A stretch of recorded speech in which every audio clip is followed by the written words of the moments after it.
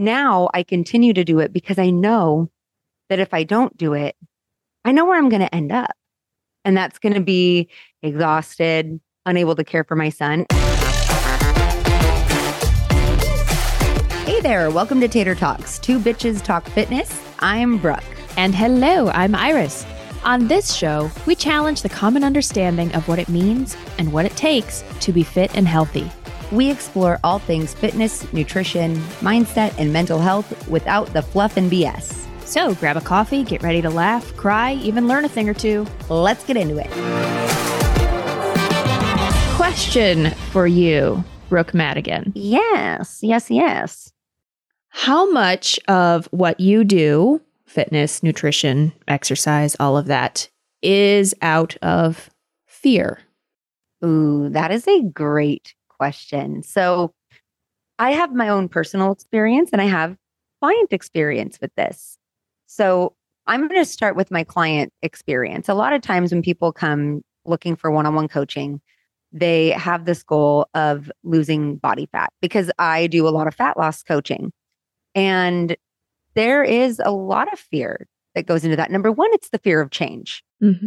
A lot of times clients, they fear what they're going to have to give up in order to reach their goal.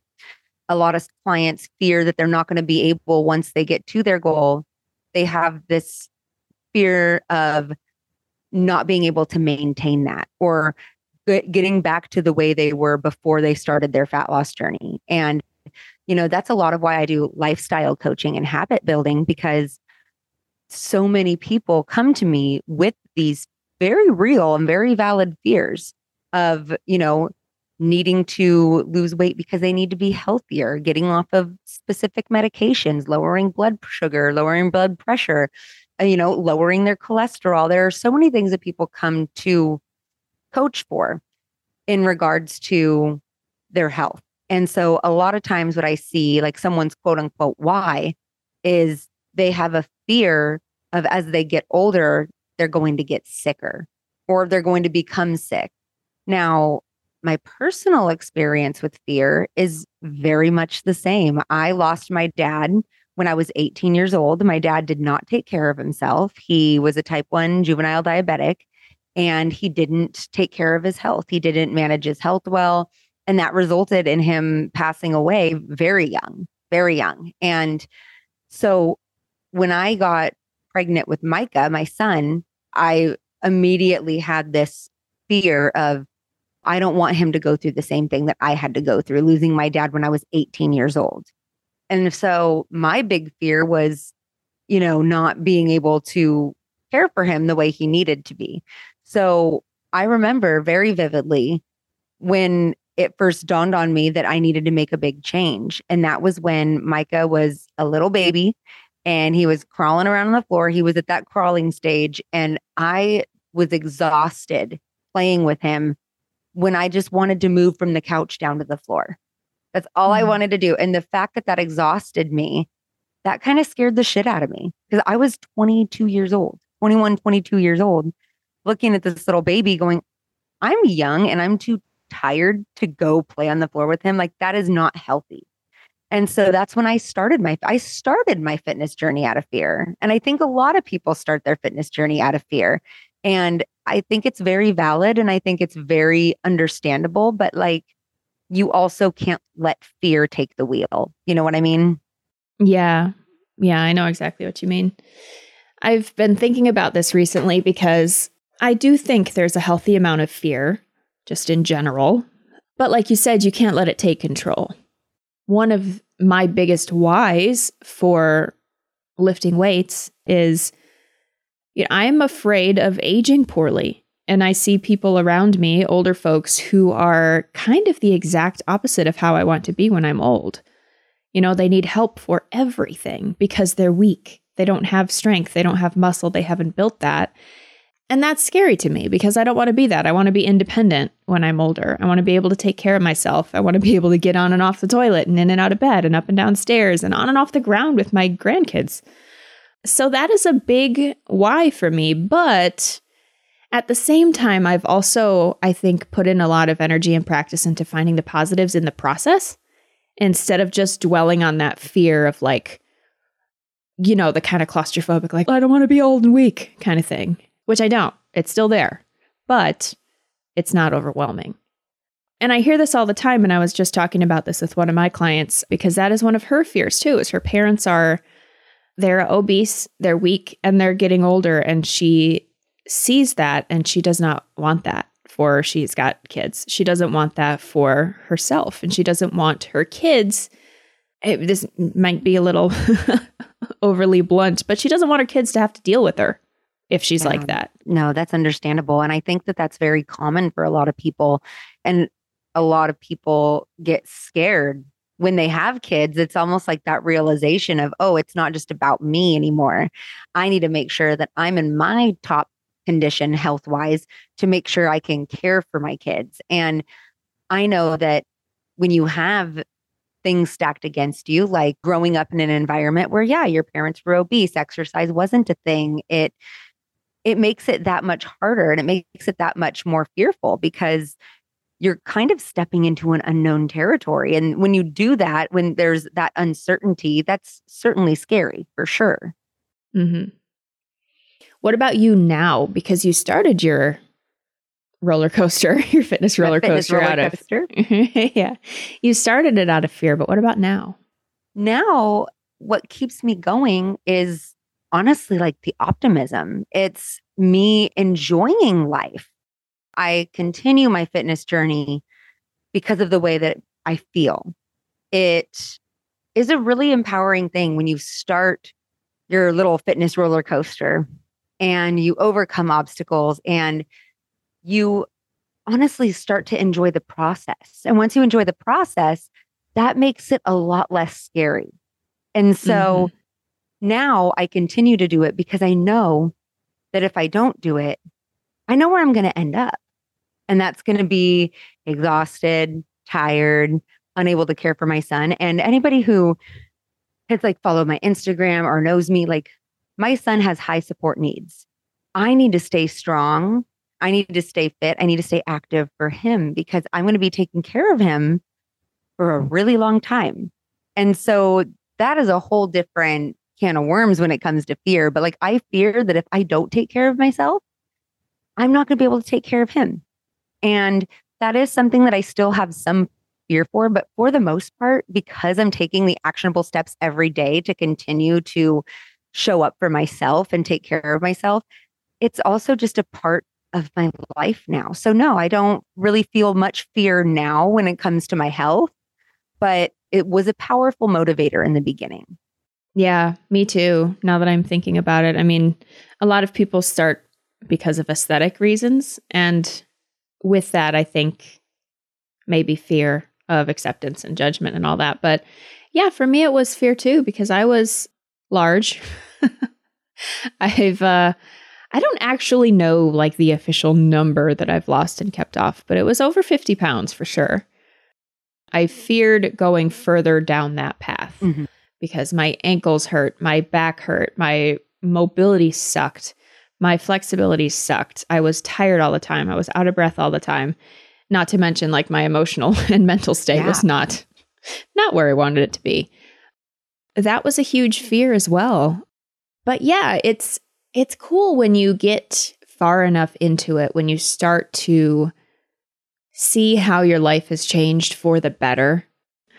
We've talked about like messy nutrition days where sometimes we don't eat as like nutritiously as we would prefer and we feel it in our bodies.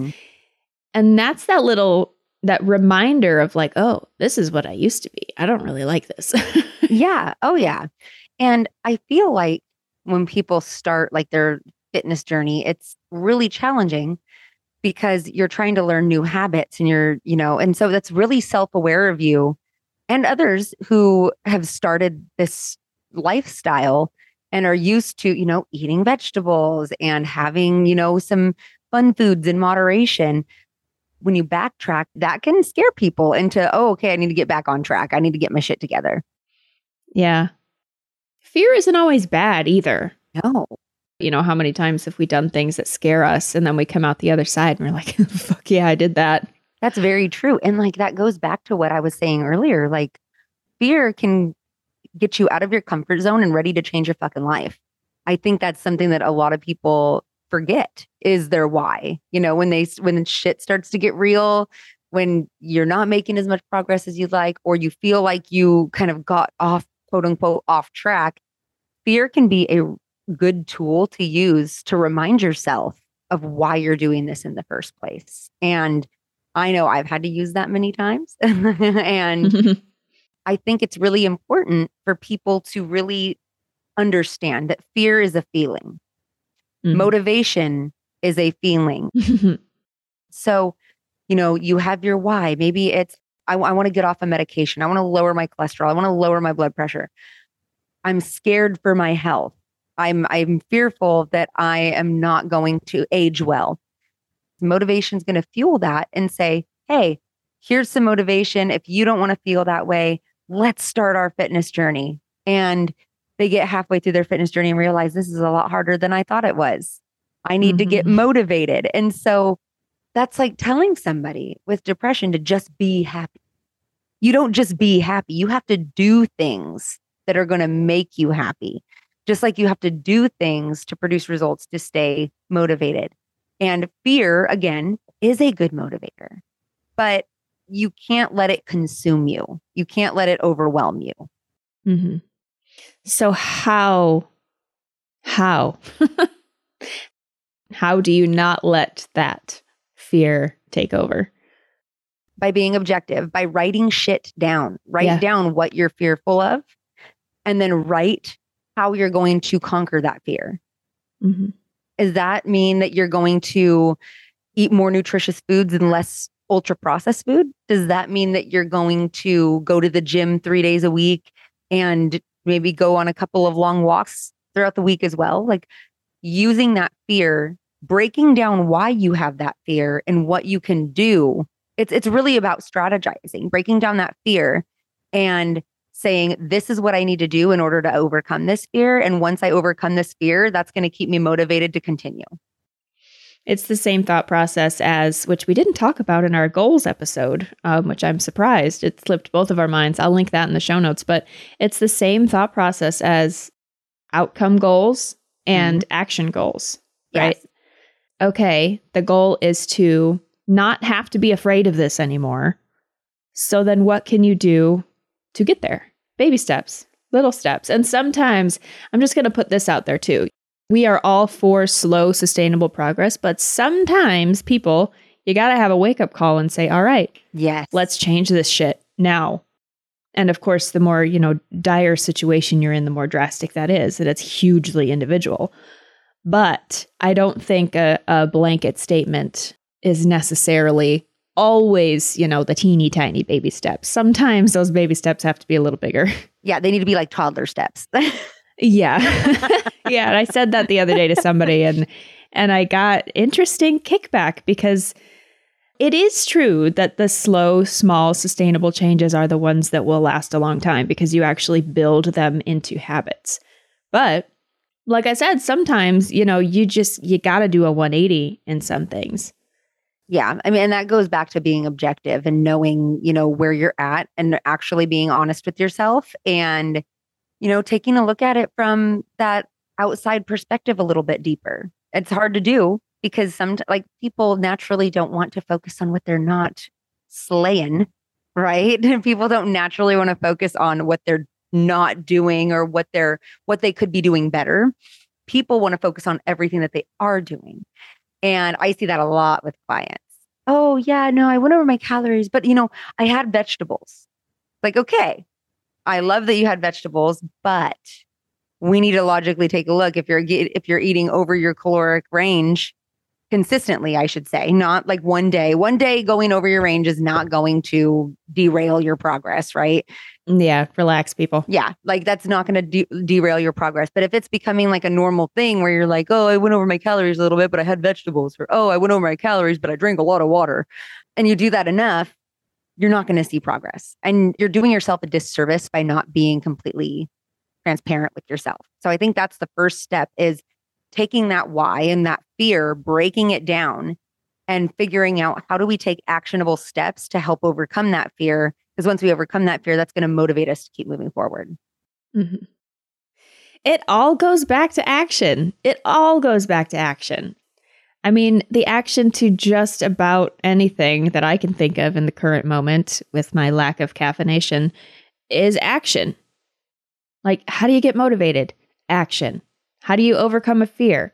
Action. If you sit there thinking about it, it's not going to help. You got to do something about it. 100%.